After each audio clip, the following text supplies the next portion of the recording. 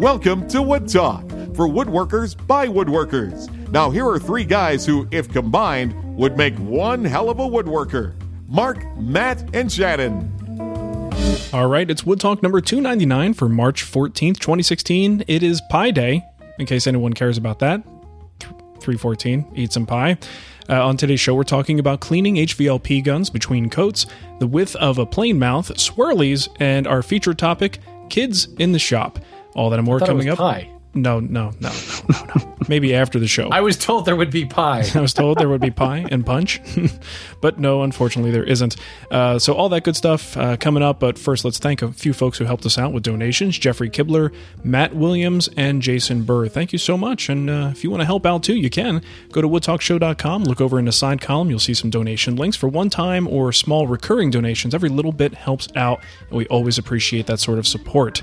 And when you do that, we're going to read your name at the beginning of the show. I'll butcher your last name if it's complicated, but it's all in good fun. I don't mean anything by it. I think we should do something more for these people. Like, send them Matt's offcuts when he uses his chainsaw mill. That's not a bad idea. If the show I is don't willing have to to do pay anything for that, it's fine. So, with me. I think we should just fly Matt out there to hand deliver the offcuts. This keeps getting better for me. You get free bark. Matt's going to enjoy the travel. From Matt's logs. There you go. I like that idea. That's very good. You go for a very high yield, so that's pretty much all you'll be getting. Yeah, sweet. Hey, that's all right. All right. Put it in a box and send it. There you go. All right, let's move into what's on the bench. I'll go first here. Cleaning, organizing, and wishing I had more wood storage. It's one of those things where I just don't. I have a couple of racks on the wall. I've got a couple little sort of dividers on the ground where I just lean up smaller, like 4 foot and less offcuts. And just the last few projects, the bigger projects, I tend to overbuy wood, and I want to get the best grain that I can. So I wind up having a lot of extra stuff. So I've just got a bunch of cherry and walnut that I don't have the capacity for. So I've got to figure something else out. And the offsite, not offsite, but like detached sheds and things, kind of like what you have, Shannon, that's very attractive to me. And I don't know if I'm going to be able to make that happen, but I would like to, because I sometimes I give this stuff away, or I'll box a bunch of them up, or do a local pickup and say, hey, anybody wants to come over, give me $5 and you could take a truck full. It's not quite that much, but you could take an armful. Let's put it that way. But I don't want to give it away. I want it. Small truck. Like, I really want to keep this stuff, but it's becoming like a space problem. So I don't know. Yeah. Well, I mean, I think probably in your case, because your shop takes up a pretty decent footprint of your backyard, but a little garden shed, I mean, and 8 by, or what is it? I guess mine's 8 by 8. It's two plywood sheets. Yeah. So it's an 8 by 8 footprint. I built it myself just from the kit from Home Depot, but it's probably actually cheaper if you factor in the time to just have them deliver something. Sure. Then it's just a matter of throwing some racks on the walls. But then, of course, you're limited to 8 foot long boards, which isn't too bad. I mean, no, not really. A lot of this is not even the long stuff; it's the offcuts. It's things that are less than 8 feet from the project, and that's the stuff I'm having the harder time storing. Usually, I'm pretty good if I buy 10 footers or even 14 footers. I don't buy more of those than I need. It's just once they're cut down to size, then I wind up with this accumulation of extra material. So hopefully, I've only got one wall in my garden shed that's set up to hold the long boards, and everything else is for exactly what you're talking about. Yeah. It's the 4 footers, the 5 footers, things like that go on shelves and things. Nice. And no problems with weight on those walls? I don't know how those little sheds are constructed. No, but that's the other thing is the smaller the footprint, there's just, you can't put that much lumber on that wall. Yeah, exactly. And they're tied in directly to the studs, and, so the whole wall, I suppose, could give in, but then you've got the rafter assembly holding that together. I mean, it's a well-constructed shed for a kit, if you will. I have to take a look at it. That's something I have to consider. It's getting to be a problem. What I really want is the David Marks, double door giant storage unit. That would be fantastic. Yeah, but then you're going to develop a problem. Yeah. We're like goldfish. Yeah. We'll just expand into our space. Once you have the ability to fill it, it won't take long. I probably won't be as the specimens he has in there, maybe a little bit beyond my budget, but it's a goal to reach for. But anyway, that's been my life for the last week. What about you, Matt? I've been working on the base moldings again. I got a couple of them all sanded because I'm doing the profile by hand sanding that. Mm-hmm. And then I got some finish applied to a couple of them, so a few of them are ready to go in. And I started working on the casing molding as well this week. Nice. Yeah. That sounds good. Very cool. Yeah. Shannon, what about you? I got like no shop time this week. Loser. I'm in the midst of getting very close to a release of the new Hand Tool School site, and discovered that there was just a minor content kind of update that needed to happen. Literally was switching one block of code with another block of code, but I had to do that. Let's see, 124 lessons, 85 apprentice posts. I think 70 something live sessions. I had to literally go in. There's no way to automate this. I had to go in post by post, copy, paste, change one little thing, save, and move on to the next one. Nice. Yeah, mind-numbing site update. But when I wasn't doing that, I fired up SketchUp, and I'm working on a couple of models for a new semester of the Hand Tool School. And I'm also finishing up updating, I should say, some models from existing stuff that I've already built in the Hand Tool School. I don't know if you guys are like that, but you do a SketchUp model, and then you actually build it, and you're like, yeah, that's not the same. Right. I need to go back and retroactively design the SketchUp model. Oh, yeah. Do it all the time. That's why I have version numbers on everything. Because they never stay the same. Very cool. I actually have a question because, Matt, you're leaving something out because according to your Instagram feed, you were sawing up logs yesterday. Well, you see, the problem with this segment is it says what's on the bench. So I never know what to include. Are you taking that like literally? So in other words, I should have said nothing because I was talking about what's on my Nothing's on my desk. bench either. This would have been a very boring segment.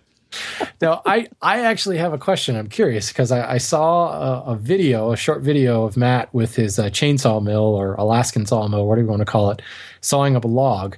And I wonder, what is it that's preventing you from going to like a wood miser? Actually, probably money. Money. Yeah, money is that's a good answer, yeah. And wouldn't it be great if we all had this problem? But if money wasn't the issue, is there something else that makes you? What I'm getting at is it kind of like a take the tool to the wood versus wood to the tool type situation, where sometimes it's preferable to take the tool to the wood. In my than case, the other way around, because I don't have any heavy machinery to move logs around, it's definitely easier to take the tool to the wood, but the way I have my log yard set up, if we want to call it that, I could put a mill right next to where I drop my logs and just roll them over onto the mill. Okay. Yeah, because don't some of them come with an actual like log? Yeah, they'll lift it if you put the log right next to the mill, but you got to get it there. You need a can hook. And you need like a pond that you can like roll it across? You have to like point it in the right direction and then you can roll it there. Otherwise, like turning a log 90 degrees or something, not the easy. I mean, you can do it. You can do like winches or come alongs to spin it around, but it becomes kind of a thing. But I obviously a sawmill of like a band sawmill would be a great addition to my collection here of tools. But honestly, like a lot of what I do now when I do the chainsaw milling, it's really just more for fun for me to get out there and actually do some exercise instead of standing behind the controller of a wood miser. And at the same time, a lot of stuff I do now is to encourage and kind of show people that you can do this in your own backyard. If you're only doing one log every now and then, it doesn't make sense to buy a sawmill.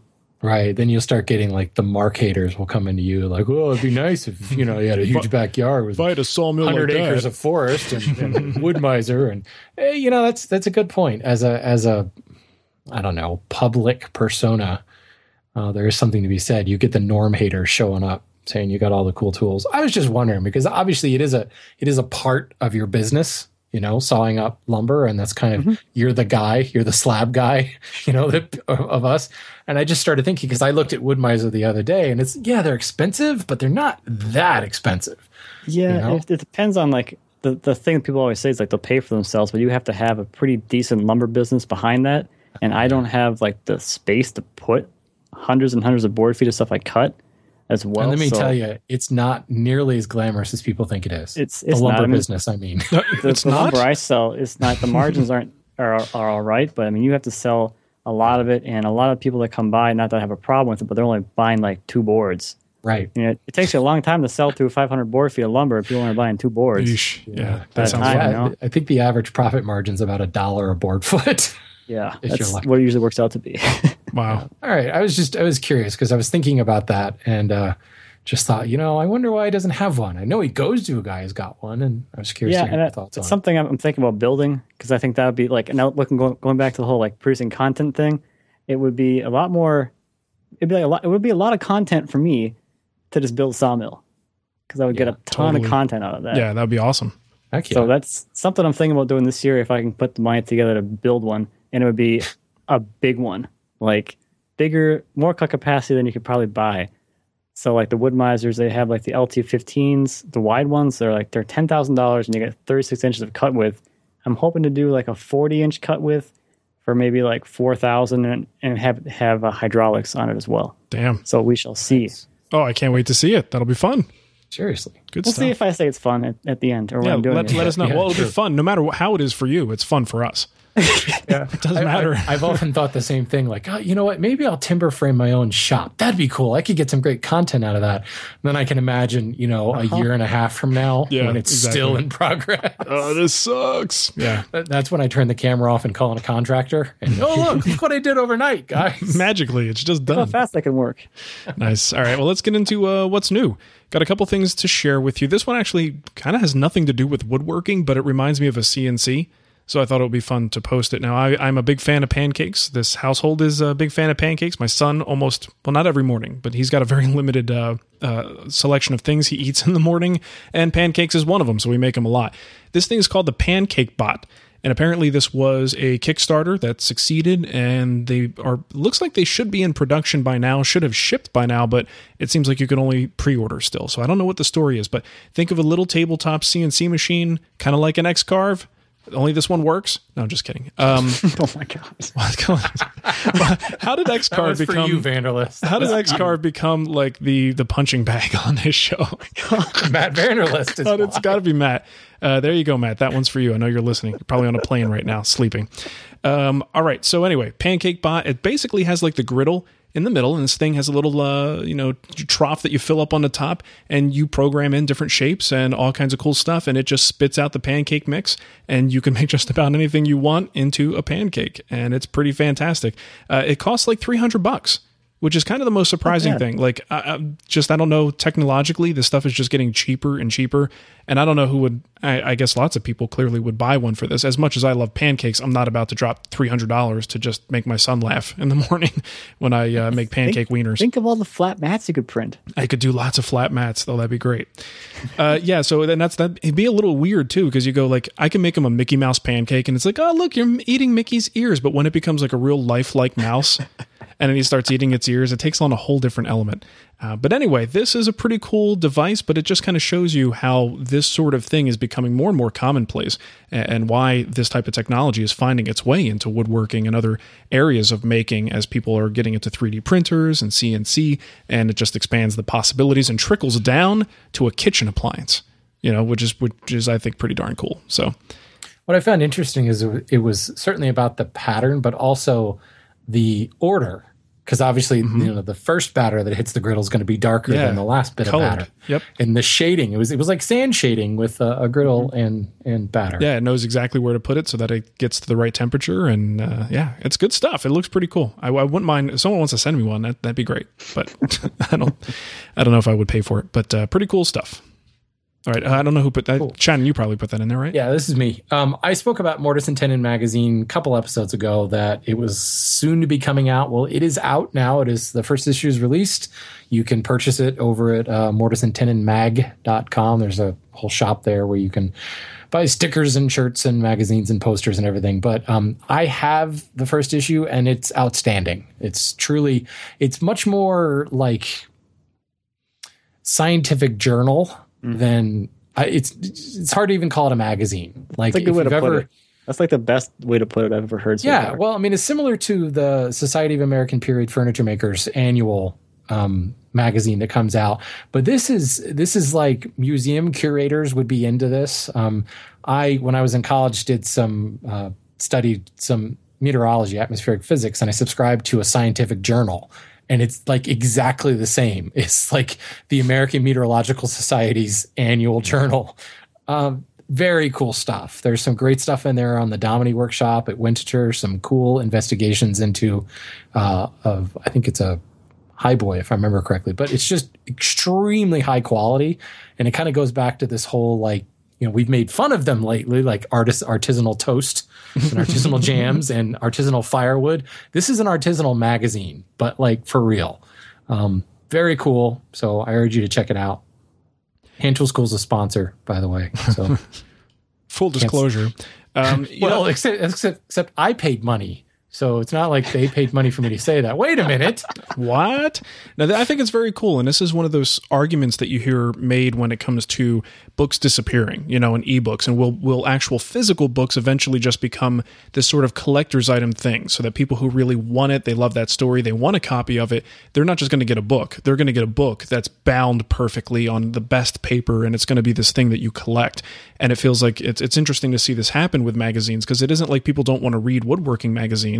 It's just the current model in the woodworking magazine world is to get as many subscriptions as possible at all costs and cut costs everywhere possible. So it's, they're all sort of following a similar trend, and it's very cool to see something like this pop up out of nowhere, seemingly, and produce this really super high quality product. And then, at least it seems to me, succeed as they're doing it. I would love to know how things are going for them. Yeah, well, it's interesting because Joshua Klein, he's the editor, the guy behind the whole thing, has some really cool access to a lot of the museums and got some behind the scenes look. And it's stuff that you really wouldn't see anywhere else. Yeah. So kudos, Joshua. You did a great job. Well, looks fantastic. I actually don't have a copy. I regret to say. I should probably just order one. Probably should. You get some free shavings in the mail. Ooh. That's right. Always use more of those. Even that. Like, that was cool. Sorry to prolong this, but like, your magazine just comes like in the mailbox. Sometimes it's wrapped in clear plastic.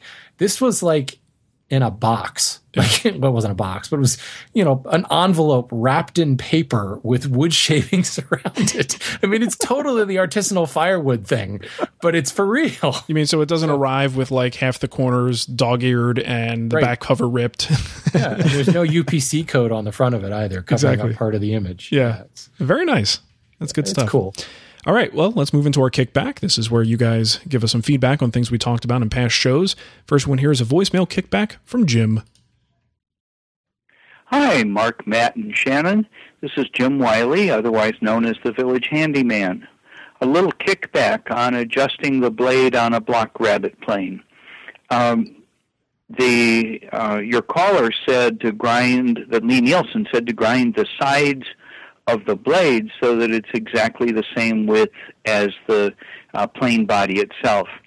A week ago, I was at a Lee Nielsen tool event in Pasadena, California, where the guys demonstrating the block rabbet plane and also the shoulder planes did not recommend doing that, but instead showed loosening the blade slightly, setting the plane on its side on a smooth surface, and evening the blade with the side of the plane body, tightening it up, and you're nice and even. And as soon as you need to turn your plane to cut on the other side, you just loosen the blade, lay it on its side on the other side, and do it again. So that's what I heard from the Lee Nielsen guys on the road. Good luck, and thanks for a great show.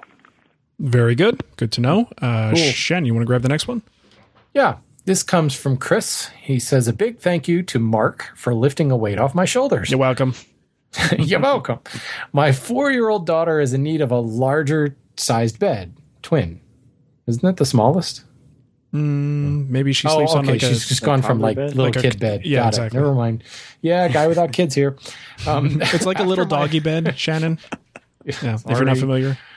Anyway, after my wife bought our eldest a bed and I had to fix it just to make it to go together out of the box, I told her that I'd make the furniture from now on.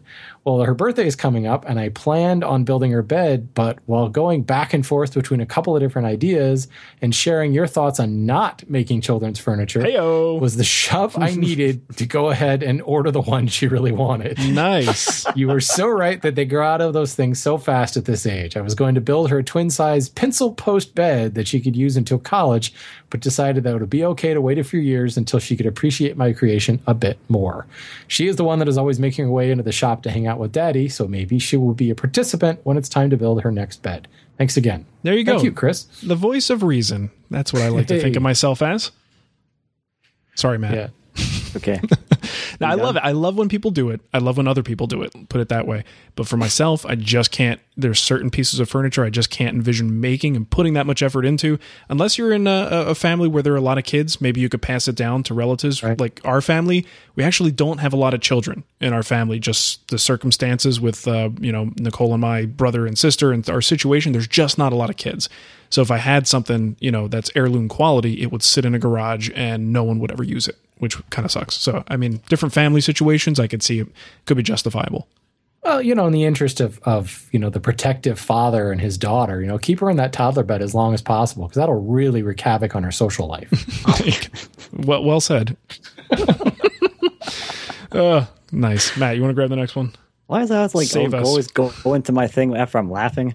That kind of happens all the time. You're just a giggly kind You're of laughing all the time, so, I should probably get over that by now. All right, so next one is from Oscar. It says, okay, Shannon, where did you get that crystal ball and how can I get one? Gumball machine. You got any affiliate links for that crystal ball there, Shannon? I can post. This is Oscar from episode 297 with the question about planting pine 2x4s. I finally got the chance to try waxing the bed and it worked like a charm. As for the rest of you wise monkeys. What? How dare he? I let the hand tool guy answer questions about power tools. Heck yeah. I'd give you a piece of my mind if I wasn't so busy planing 2x4s with the unplugged toaster. The poker table project was DeWalt's first outing, which is why it was so perplexing. I'm pretty sure I planed Sapele, since then, and had no problem. The same problem returned when I tried to plane pine again, so I chalked it up to pine being the issue. Thanks, dudes, and keep up the good work. All right. Every once in a blue moon, we get one right. Once in a while. Toaster planer. I'm just picturing someone trying to shove a board through a toaster now. Yeah. I'd shove a board of bread through my toaster, little tiny boards. Artisanal toast only, though. Yeah, I'm waiting for my Mortise and Tenon magazine issue order to go through, and I'm looking at a spinny thing, and it's making me nervous because it's been spinning for like 40 seconds. Uh-oh. You know what? They found out that I'm a power tool user, and he's like, no, he can't have it. All right, so speaking of kids, we brought up kids a couple times today on the show, and our feature topic has to do with children. And it's inspired from an email from James, who wrote in and says, hey guys, I have a 4-year-old son who's about the same age as Mark's son and works in the shop with me almost nightly. Now, we do live in a cul-de-whack, in a very nice subdivision, and my son has made a friend with one of my neighbors whose son is 6 years old. The neighbor's kid would come over a few times a week and work in the shop with my son, drilling holes in scrap wood or using a handsaw to cut out different shapes. This was always supervised by me, and they never used a power tool except for a drill and impact driver. Well, once the neighbor kid's mom found out what danger, quote unquote, I had put her son in, he's no longer allowed to visit the house. I tried to explain to his mother it was all supervised, and I would never allow her son to use a power tool that I thought he could get hurt on, but it went in one ear and out the other. But now I'm starting to wonder if I'm really putting my son in danger, and should I have him in the shop at all? How much do you think I should allow a kid to do in the shop? Is a drill too much? Thanks, guys. He's in Colorado. I thought this was incredibly compelling. Obviously, as a parent, this is something I think about with my own child. But there are two issues at war here. You have to look at both sides. This is deciding what's right for someone else's kid and deciding what's right for your kid. Those are two very different questions. So here's the thing. Shannon doesn't have children, but he has dealt with children in the context of demonstrating. I decide what to do with others' kids. Yes, he dishes out advice to other parents, which is, parents love that. But he does work around kids all the time with the Stepping Stone Museum and has that sort of experience to offer. Matt's got a very little one who's not in the shop yet, but I'm sure your mind is on this type of thing, Matt. And I'm at the point now where my son does go in the shop, but he's just now starting to show enough of an interest to actually build things. So I'm thinking about this as well. All right, so here's the thing. The thing that bugs me about this is we're in that sort of world now where the whole bubble wrapping of society that's happening, where there was a day where if, a neighbor kid strolled into the neighbor's house and he's a woodworker and they learned something, you'd be like, oh, cool, look, he's learning a skill. Now it's like, oh, great, you're trying to kill my son.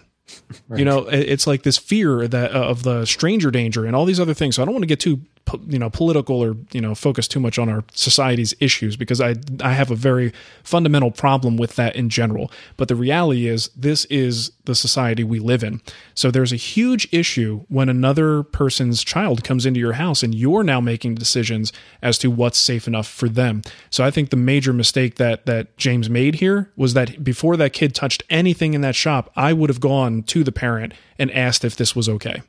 I don't think you are, just the way things are today, you cannot make that decision for that kid. Because the reality is, you need to look at like what stage of life your child is in. You know your child because you spend so much time with them. Do you know that child that well to know what they're capable of doing, or what they might do with a power drill when your head happens to be turned, or you're looking at your phone, or some 1 second? All it takes is for that kid to not realize what that does when he puts that drill against your son's leg.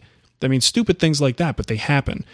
So the whole thing about the other person's kid, that's really tricky, and I wouldn't touch that with a 10-foot pole unless I talked to the neighbor and made sure it was totally cool.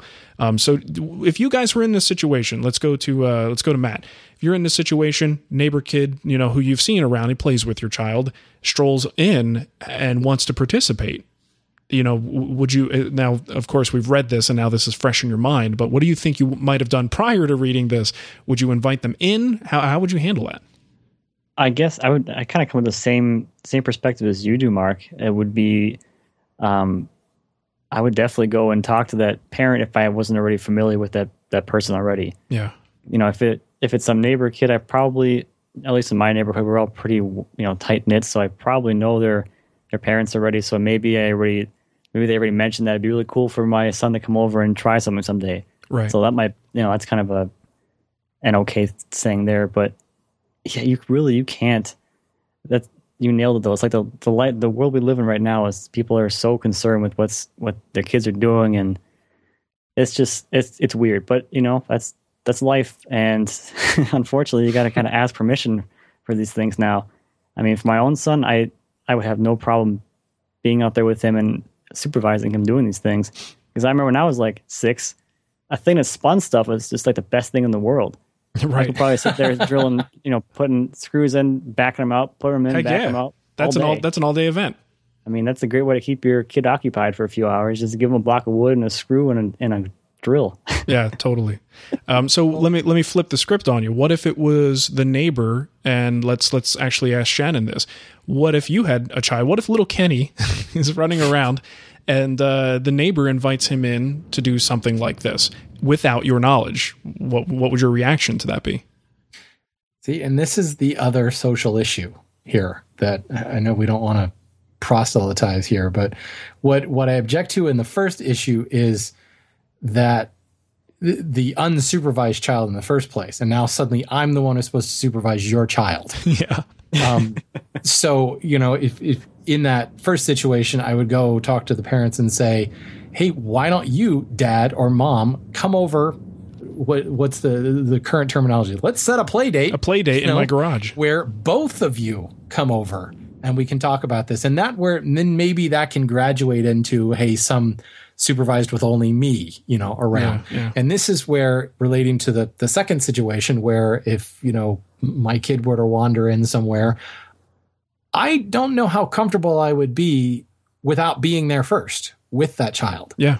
Like, I wouldn't be comfortable, and it has nothing to do, or maybe it does have something to do with the person who owns that shop. If I know them really, really well, that might be a different story. But, short of family, I think I would still be like, look, I need to be there. At least the first time, so I can see what's going on. And then if little Kenny's like, ooh, I want to drill more holes, or in his case, I want to dig more holes, it would be, okay, cool. Can you come over for such and such a time? But I am very conscious of parents who drop off the kids. Yeah. I've been in that, on the other end of that, so many times that I've always told myself that, if I'm ever in that situation, I'm not going to just drop off my kid at the pool and let the lifeguard take care of him all day. Yeah. Speaking from personal experience. Right. Or drop the kid off at the museum, and go off and drink beer over at the cider stall while my kid is here playing with an egg beater. It has little to do with who's running the shop and more to do with, I wouldn't trust anybody, frankly.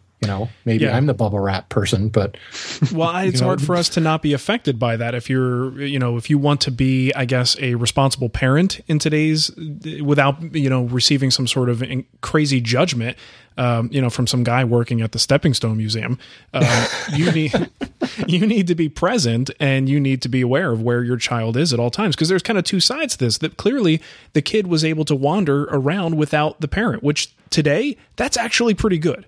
I mean good in the sense of going counter to what our culture is telling us these days. I like to hear that a 6-year-old can wander around the cul-de-sac and go see what the neighbors are doing. I think the problem is the neighbor just didn't realize that where the kid was going look at the shop as, like, we think of it as a controlled environment. And if we're there to supervise, it's a controlled environment. But there's nothing you can do to change the fact that if an accident's going to happen, there's a higher incidence of accidents in a shop, and the things that happen when an accident occurs are more dangerous than them just like playing in the front yard. So, and there's supervision, and then there's workshop supervision. Yeah. I mean, my shop, there's not a power tool in there, but oh my God, there is so much sharp stuff. Yeah. Like, how many different ways could a child lacerate themselves in your shop? Right. Yeah. Within reach of a toddler. Yeah. It's not like I can't put up that much stuff. So supervising one kid would be a full-time job. Like, I'm always surprised at, the guys like, who is it, James, who says, his son works with him in the shop. I'm always surprised that they can actually get anything done while their child's in there with them. Yeah, it doesn't take more than 90% of their attention on that child. Now add another child to the mix. Holy crap. Yeah. And someone else's child at that. And that's the thing. I'm just now getting to a point where my son can come in the shop and actually focus on a task. Now, I'm not getting anything done, but if my son is in the shop, I don't expect to work while my son is in the shop. If he's in there, we're there together, and that's the reason we're there. And maybe someday he'll help me with my project, and maybe I'll go slower, but we'll get something done. But the only reason I'm in there with a 4-year-old is because we're taking 2 blocks of wood and nailing them together and attaching wheels to them to make a car. I've seen your Facebook feed. The only reason you're there is just to film it. That's true. That's all I really do is just funny videos of my son in the shop. Right. So Matt, let me ask you this: when do you think you'll be able to get your son in there, and what kind of things are you looking for to determine? Because I have this problem now to determine what he's actually ready to handle. So, I mean, do you think you have any sort of plan in place for how you're going to determine when he could pick up a drill? You know what? I have no idea, because I haven't been through that thing as a parent yet. So I can't say, like, this is probably the age it will be. Yeah. But I mean, he's out there already, but he can't really, do a whole lot. He can kind of crawl, but I don't let him do that on the dirty floor. You should just attach a Swifter to his kneecaps I've thought about that so much, because when he crawls around the house, I'm like, this would be so much more effective. It's like a baby right now. A baby Roomba. Yeah, but I think it's just like kind of watching your kids, like you said, you know your kids the best because you spend the most time with them, and when you think that they can actually like handle things in a safe way, because obviously a lot of the child's development is actually developing those motor skills to be able to like swing a hammer without smacking them in the face. Yeah, as they bring it back, right? So I'm still working on that. You'll get there one day, Shannon. You never really grew out of that. Keep practicing. Yeah. So I'm not sure. Just when I feel like they have enough motor skills to do what they want to do out there to make it interesting for them. Because at the same time, you want to just bring them out there and have them do something that's so boring for them because they want to be doing something else, but you can't let them do that thing they want to do because it's not safe for them. So maybe you have to like hold the drill for them and they can push the button or something. But I think with that, it's like a play that as you go kind of thing. Right. Yeah. Well, when I watch my son and he can't even color in the lines or stay on the paper and he's drawing on the dining room table, because I'm like, no, stay on the paper, buddy. And he goes, whoop. I'm pretty sure I'm not going to hand that kid a chisel. Or a pair of scissors. That might not be a good idea. But it could be another window castle. He never stayed inside the line. That's true. Maybe I should encourage that sort of thing. I'll put some cardboard down next time. But yeah, I mean, the thing for me is I watch him on the playground, and there has been an evolution as he gets more and more coordinated that I'm more comfortable staying further and further away. But there have been times where I see other people who just have a different sensibility than I do. They're, flicking away on their phone and doing something, paying zero attention. Their child is less coordinated than mine, much smaller than mine. And the kid's like trying to climb up a rock wall. And I'm just like, whoa, I want to go save your child right now. And I'm the paranoid one in that case, but it's all on a scale, and everybody's got a different sensibility. So you got to make the right choice for your kid. What they're competent in. So yeah, there's no right answer for that. So what happens if, not without divulging too much personal stuff, but I'm sure people have wondered what happens if it's an adopted child. Do you like look at it differently? What kind of question is that? That's the stupidest thing I've ever heard. Controversy out there, you know. If Heather and I adopt somebody, do we pay more attention or less attention, or do we just let the child go anywhere we want? I'm just going to say this: once you adopt a kid, my guess is there is absolutely zero difference other than genetics in your feelings between that and a biological child. Okay. And I shouldn't have to say this, people, but I'm joking. Yes. Okay. And I'm just covering the kickback. I'm trying to cover our butts because that's a sensitive thing. Better you than me. All right. Well, now's a great time to stop talking about this and start talking about one of our sponsors, Harry's. Shaving your children. Shaving your children, Shaving your children. Yes, that might not be the best thing to do. But, if they're adopted, go ahead and shave them. Who cares, right? Make them hairless. It's much better that way. Anyway, so I was thinking about this.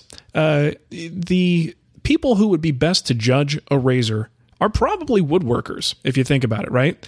I'm thinking Harry's blades are kind of like a blade that's been sharpened, 20,000 grit, given to Shannon, and then he hones that sucker on his horse butt, right? That's the level of sharpness we're talking about here. And I think we're in a good position to judge a clean shave versus a non-clean shave. It just occurred to me earlier. It makes sense that they advertise. Just to let you know, Harry's is the only shaving company that has both amazing quality and low prices. They feature German-engineered 5-blade cartridges, very sharp ones, as I mentioned before, that produce a close, comfortable shave, no cuts or burns. Quality is guaranteed, and they'll give you a full refund if you're not happy. They cut out the middleman, so you get to take advantage of the factory direct prices, about half the price of the competition, and everything is shipped right to your door. Over 1 million guys have already made the switch, and thousands more switch every day. Why pay $32 for an 8-pack of blades when you can get them for half price at harrys.com? I don't know why in the middle of reading this, I always feel like I need to burp. It's happened like the last 3 or 4 times. Sorry, Harry's. I'm gazy. The Harry Starter Set is an amazing deal. For just $15, you get a razor, moisturizing shave cream, and 3 razor blades. Now, Harry's doesn't like to discount because their prices are already pretty low, but we've worked out a special offer for you guys. Harry's will give you $5 off your first order with promo code WOODTALK. It's all one word, WOODTALK. Stop overpaying for a great shave. I command you. You have to stop. Go to harrys.com right now. That's HARRYS.com. Enter the code WOODTALK at checkout, and you will be hooked up like Shannon is, nice and smooth, looking good. So smooth. Thank you very much, Harry's. We appreciate it. Let's move into our voicemail. Hold on. It's hiding behind these other windows here. Where are you? Hello. Okay, this one is from Ryan. He's got a question about some router tear out. Hey, Mark, Matt, Shannon. This is Ryan in Baltimore. Love the podcast. I've called in once before. You gave me some advice about a gaming table. I really appreciated it.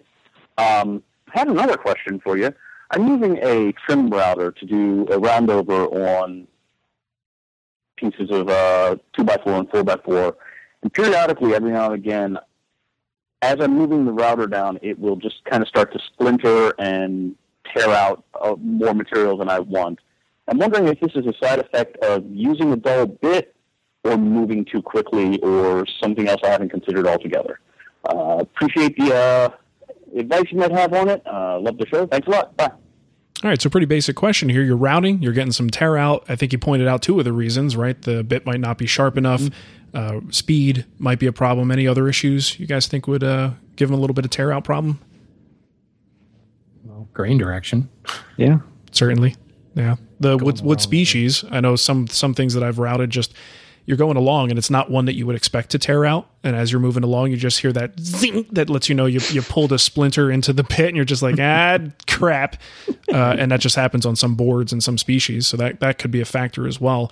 But I think if he's how much cut he's taking all at once, how big of a roundover it is. Right. So you may want to sneak up on it, maybe not take the whole thing in one bite. That's the first thing I do is if I'm having even before I slow down too much, because you slow down too much, then you start to get burning. So if I am getting tear out, the first thing I do is back off on the cut a little bit and maybe take it in 2 to 3 passes and work my way down. Right. Pretty simple stuff there. You guys have anything to add before I move on? Climb cut, maybe, if you have a problem with it. If you're so inclined to climb cut. That's not a bad idea. If you're so inclined, grab a good hold those handles and go for a ride. And don't let go. or it'll dance on your palm like it did for Mr. Matt Vanderlist. Oh, yeah. That was a classic. All right, let's move into our email. I got one here from, I guess the person's name is Cricket. Cricket? Yeah, I guess so. I'm admittedly new to the spraying game and wanted to know what your process is for spraying between coats. As I would only be spraying water-based products, I wanted to know if you bother to clean out the gun, needle, canister, etc. between coats or let it sit there until you apply your next coat. My initial thought would be that thin water-based coats would dry quickly and thus could dry inside the needle if it wasn't cleaned out. So how do you guys tackle this in the most efficient way without creating more work? Okay, well, for me, I can only speak for myself, and I may not even do things by the book properly. I do things in the way that I think makes the most sense for me and my brand of laziness. And generally speaking, I do not clean the gun out between sprays. That sounds stupid. Like, it takes all of what makes spraying great and, like, just poops on it. So for me, I will not change it between. I may, depends on how my week is going. I may change it before the overnight. But there's a lot of times where I haven't even done that. So what usually happens with water-based, it doesn't typically dry right away in that in the needle or anything like that. What you'll get is a little dry cap on the tip of the needle that all you have to do is get your fingernail in there and kind of flake it off. And it's like that skin on soup. Yeah, exactly. You get a little bit of skin there. You'll definitely want to mix what's in the can. Make sure that's nice and mixed up. And there may be a little bit of dried residue, but I've never found it to be enough to actually cause me a problem or to be a problem for the subsequent cleaning when it does occur. I will not go more than 2 days. So I'll do maybe one overnight if I'm feeling lazy. The next day, that gun's getting cleaned at some point in the process. But I definitely am not cleaning the gun between coats. That sounds crazy to me. And I'm sure some people do it. Maybe by the books, it's the right way to do it. But, being more of a realist, that's not going to happen in my shop. Did you guys, I don't know how much either of you spray. I'm trying to think of a time when I've needed to go overnight. I mean, that was the whole idea to get the HVLP, right? Get it done in one put day. 6 coats on and to me, it's only if there's a substantial project where I have to coat one side, then I've got to coat the other side, and I'm waiting for those to dry. And there's a lot of parts. That's where just the sheer workload of it. And if you're sanding between coats, then you got to wait for that process. So sometimes you can push it to a 2-day process. Yeah, I mean, I've only ever sprayed water-based. That's true. I'm not sure. I sprayed shellac once, but I mean, in both instances, they're like super fast drying. So yeah, exactly. It's never really been an issue to have to even think about going overnight. Oh yeah, I've only sprayed lacquer, and kind of the same thing as I left it in the gun because I'm coming back to spray it in half hour or whatever. Yeah, and lacquer is even more forgiving. It's going to redissolve itself, and there's no problems there. Actually, run some lacquer thinner through there, and you're good to go. Right, cool beans. All right, Matt, you're up. Next one is from John. He says, "I've been having trouble with my random orbit sander leaving swirls on my finished projects. I usually start with 80 grit sandpaper before I go to 120 and then 220. I usually don't have the marks until my finish is applied. Even when I'm extra careful, there are still a few of those sander swirls haunting me on my finished projects. What should I do?" So the first thing that kind of jumped out at me is that he's going from 120 to 220 in one jump like that. And I don't know if 220 really has enough grit to really get rid of the scratches from 120. So I'm thinking that part of the thing you're seeing is the remaining scratches from the 120 that haven't been cleaned up by the 220. So it's possible maybe throw an intermediate grit in there, maybe 150 or 180 to kind of even things out a little bit as you go. Another thing, just generally speaking, as far as random orbit swirls, don't push on the sander, kind of let the sander's weight do its own job. And if you haven't looked up the shop vac, you could see the vacuum actually sucking the sander down to the work and causing kind of the same effect as you pushing down on it. So, I don't know, do you have any other ideas there, Mark or Shannon, on swirlies? That's for me. That's about it. I mean, those are the things that I do to prevent it. Is sand more with intermediate grits, like you talked about. The other thing you might do, sometimes it depends because you even let's say he's doing the hard pressing thing at 80, and then he does the intermediate grits. It's not going to help him, at 180, 220 if those are 80 grit swirls. So that's where you kind of have to find out first where is the swirl coming from and address it then. Because if it is a later stage swirlies, one thing that's really helpful is to just grab a block of sandpaper and a block and just kind of go by hand with the grain. And instead of having circular patterns, you're now putting straight lines in, and that could also help as well. Or scrape, get a card scraper, cabinet scraper, and just be done with it. You do that and then skip right to your 180, 220. And man, that's a great way to avoid sanding swirls. Yeah, I think you're right, Mark, that the swirls generally are from the lower grits. Yeah. Because in what Matt just said, the 220 doesn't really have that much, to produce swirls. It's usually something else. Yep. And you don't see it because you kind of put a coat of swirls over top of the initial swirl, and the dust gets really fine. And then you kind of wipe it down and put a coat of finish on. And suddenly that like really deep swirl pops out. Yep. Because it's 80 grit something. And the other thing that he could do is wipe it down with some thinner or water or whatever he's planning on using for the finished coat, the thinner, like some mineral spirits or whatever, so you can kind of get a preview of if there's any problems on the surface. I know I do that a lot when I'm going to do my finish, so I can make sure that I got that thing as finished prepped as possible, so I don't have any surprises when I put that whatever my top coat is on. Yeah. Matt, did you mention movement speed of the sander? I do not believe so. Okay, so that's another thing to keep in mind. A lot of times you're doing that 80 grit, you're moving quickly, you're zipping your hand. If you ever watch Norm use a random orbit sander, don't do that. It's all over the place. Yeah, he's like, it's too fast. Think in terms of about like an inch per second.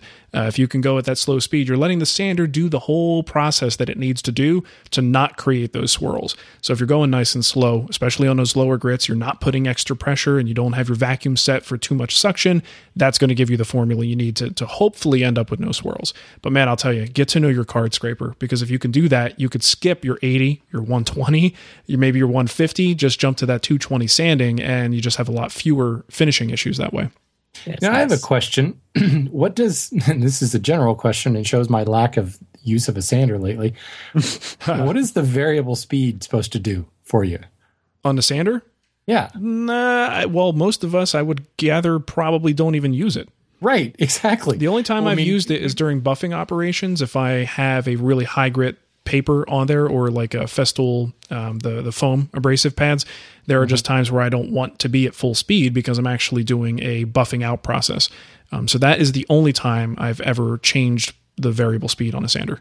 I turned mine down on the higher grits just because I feel like it puts less swirls into it, or I have less chance of getting swirls in there. Mm-hmm.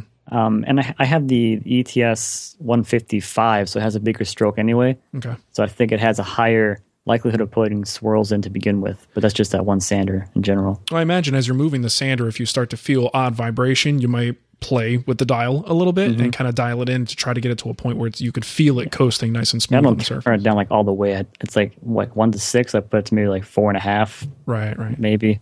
I feel like I read that somewhere in a previous life that, messing with the speed could help a little bit. But like you said, Mark, I've never touched it. I just turn it up and okay, here we go. To me, it's one of those nitpicky things. I'm sure there are people who make use of it and get really picky about it, but I've never really messed with it, and it's never been a problem for me.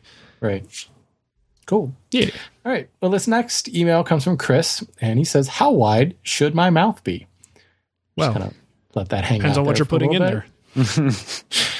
I've been doing more hand tool work, and I have a question regarding how wide the mouth on my hand plane should be. I have planes with adjustable mouths, non-adjustable, and even a Scott Meek wooden plane. Some planes I can't understand how to even adjust the opening. It's something I just don't get. Help me, fellas. Well, the planes that you can't understand how to adjust the opening, it's probably because they're not adjustable. Just kind of throw that out there.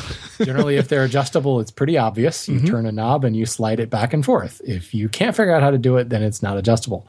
I shouldn't say that, I suppose. Like on a Scott Meek plane, if we're talking about a smoother, it's not really meant to be adjusted. So the rule of thumb you should look at is the mouth should be wider than, maybe only slightly wider than the shaving thickness you intend to take. So, on a smoothing plane where you're taking, thou and a half, maybe 0.02 of an inch thick shavings, your mouth should be set only, a half a thou wider than that, because the tightness or looseness of the mouth is one of the things that can really help control tear out. And with the smoothing plane, that's what we want, right? A tear out free surface. The more you can tighten up on that, close up that mouth, the more downward pressure you have on the wood holding the fibers in place and preventing them from lifting and tearing out. So you want that mouth to be as tight as you possibly can be for the shaving you're taking.